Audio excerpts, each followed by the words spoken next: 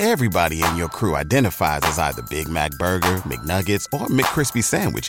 But you're the Filet-O-Fish Sandwich all day. That crispy fish, that savory tartar sauce, that melty cheese, that pillowy bun. Yeah, you get it.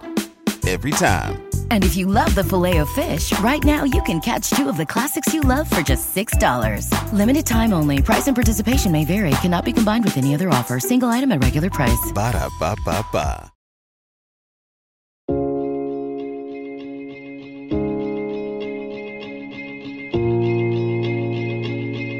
Welcome to Understanding Today's Narcissist, where we explore how you can better manage and relate to the narcissist in your life. I'm your host and psychotherapist, author Christine Hammond. I'd like to take a moment to thank one of our sponsors, PsychCentral.com. You can find my articles listed at PsychCentral.com under Exhausted Woman.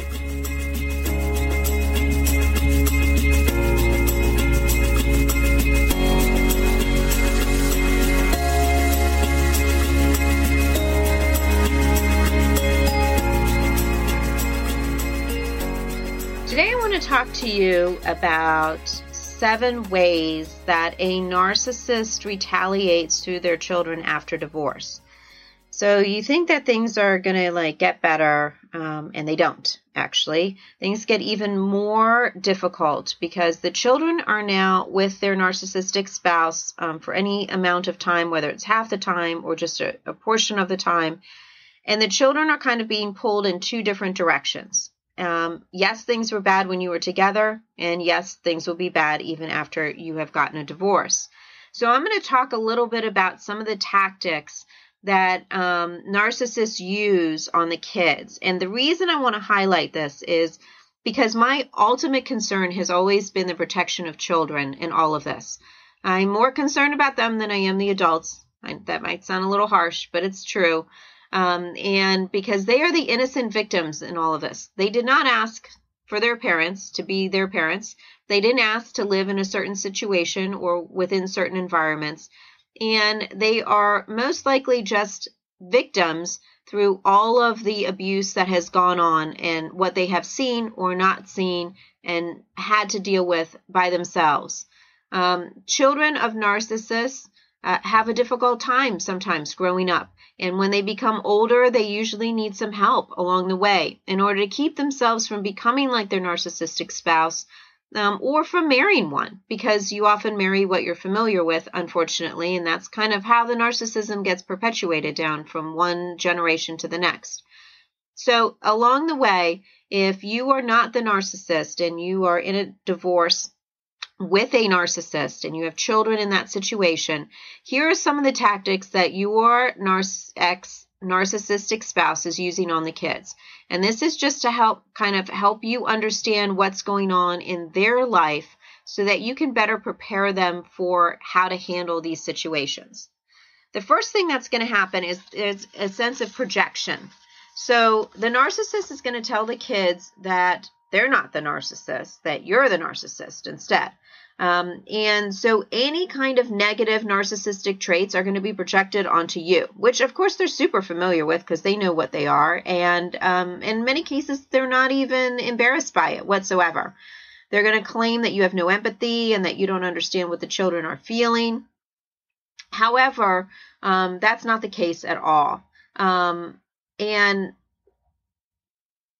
they're also going to say that that the reason why that they have achieved what they have achieved or done what they have done is all because of the narcissist, and that the spouse had no help whatsoever, even if they were 100% supporting the marriage. So it doesn't really matter what the truth is. It only matters what the narcissist can kind of spin so that they come out looking like the better parent in front of the kid. And so they will project their own stuff onto you.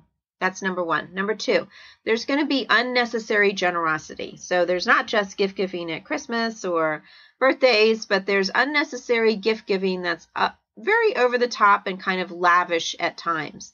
And this is done at random times to draw greater amounts of attention. So the narcissistic parent will give the child gifts that are just over the top. And they do this to get the kid 100% on their side. And they don't really tell them why they're getting it or anything. They just say, oh, I just felt like getting it for you, whatever, was thinking about it you and got it for you. And what they expect in return from the child is appreciation, is thanks, is recognition. And they also expect the child to go back and tell you about it, so that they will give a favorable view of the narcissist to you. So the problem is that the child then has to constantly feed that narcissistic need for attention. And when they don't do the praise, then the child winds up getting into trouble, which brings me to the next point, which is excessive and unnecessary discipline. At the exact opposite extreme of generosity is disproportionate discipline for minor infractions. So the kid didn't show enough appreciation to me or isn't grateful enough, and therefore I'm not going to get them a Christmas present this year. Or the kid mouthed off at me and said something that wasn't nice, so I'm taking their car away for 6 months. It is disproportionate to what has occurred and to what is going on. And it is excessive, and it is done to put the kids in kind of this confused state of not knowing what to do. So they had better just do whatever the narcissist asks them to do. So it's this push-pull tactic that they're doing, that they did with you, they are now doing with the child. And so this very much will probably aggravate you, because you will see it very quickly, having experienced it yourself. And helping your child to understand that this is what they're doing is very useful as well. Number 4, dream stealer. So let's just say that you at some point in time said, oh, I really want to do a European vacation. Well, the narcissist will probably find a way to do that European vacation with their new spouse and with the kids, without you, of course, as a way of stealing whatever it was your dream was. It wasn't their dream, but it's a backhanded, passive-aggressive way of getting back at you and showing you, if you had stayed with me, you could have what you want, but instead you don't. So in this case, they're using the children as revenge. And the children are just like little pawns in their game, where they're just along for the ride. But unfortunately, it's a vengeful tactic. And if you try to go to the extent of saying something along the lines of, well, the children shouldn't go on this trip, well, then you look like the evil person and you look like the bad guy, instead of the narcissist. And in that way, it really is a checkmate maneuver, because either way you go with this, you wind up losing. You can't say that this was your dream, because then the narcissist will just get all the ego he wants out of it and know that it really hurts you. And you can't keep the kids from going, because then you look like the evil parent. Number 5, gaslighting. We talked about gaslighting before, but this is kind of what it looks like in the scenario with children. So a favorite line of the narcissist is, that never happened. Your mother or father is making that up. They're completely crazy. So that is a typical statement that I hear them say. And so without you being there, the narcissist literally rewrites history and uses this push-pull tactic to kind of cement the revision. So the problem is the kid doesn't know that this is really going on, and they don't understand. And so they're tossed literally in the middle of who to believe. Do I believe my narcissistic parent who's telling me that my other parent is crazy, or do I believe you who says that it's really the narcissist doing it? And the hard part is, for the kid, they're half both of their parents. So trying to get them to say, okay, one parent is crazy and the other one isn't, is like trying to split them in half and saying half of you is crazy and the other half of you isn't. It's a really hard place for a child to be. And so this gaslighting technique winds up, unfortunately, being very effective with the children, because they feel completely stuck between both parents and are totally unsure of who they can believe. This usually generates large amounts of anxiety in kids, which is what we very commonly see in kids of narcissists. Number 6, the silent treatment.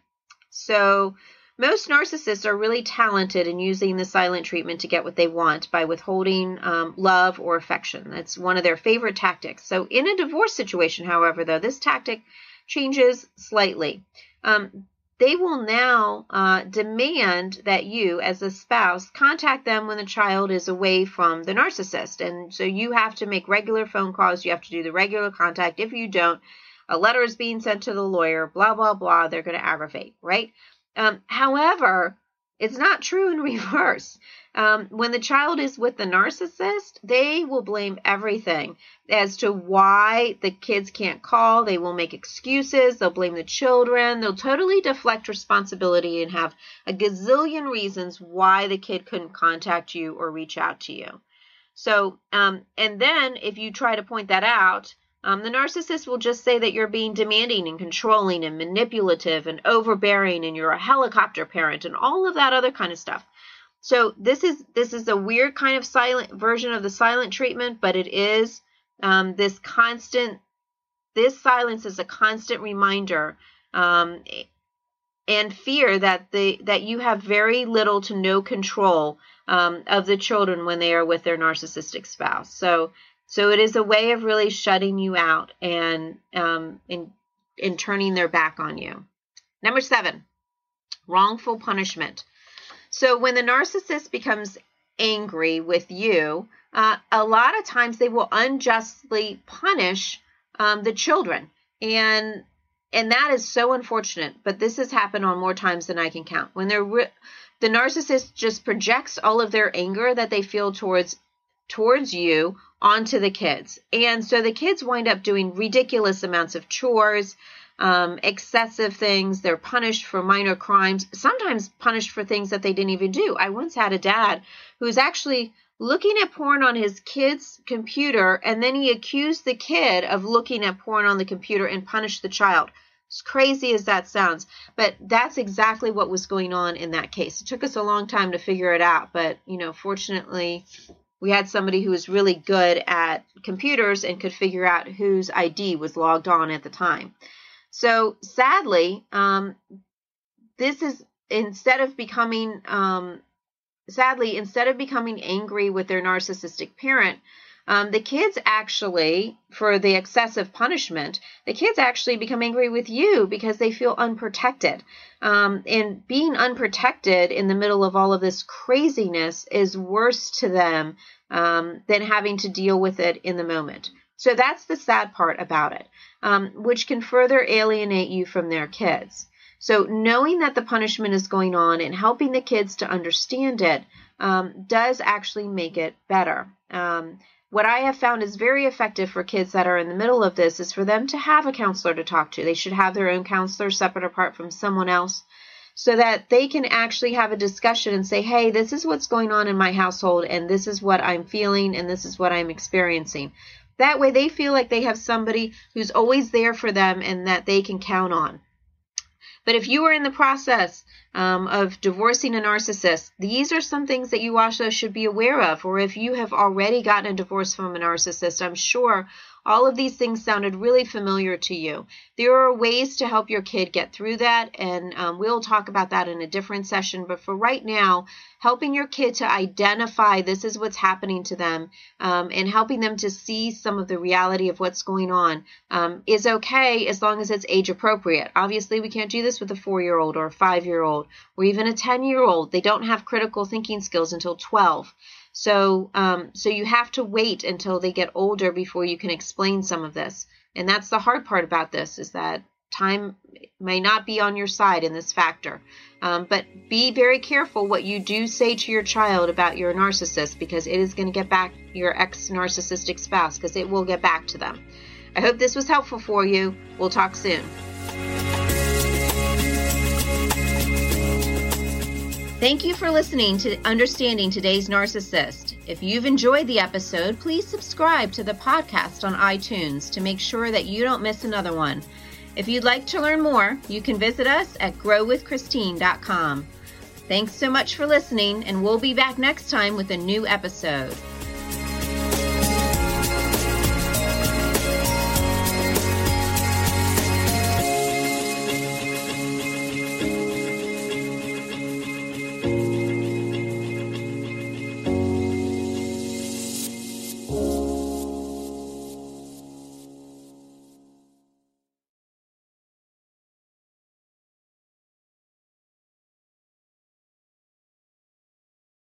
Produced by Audavita Studios.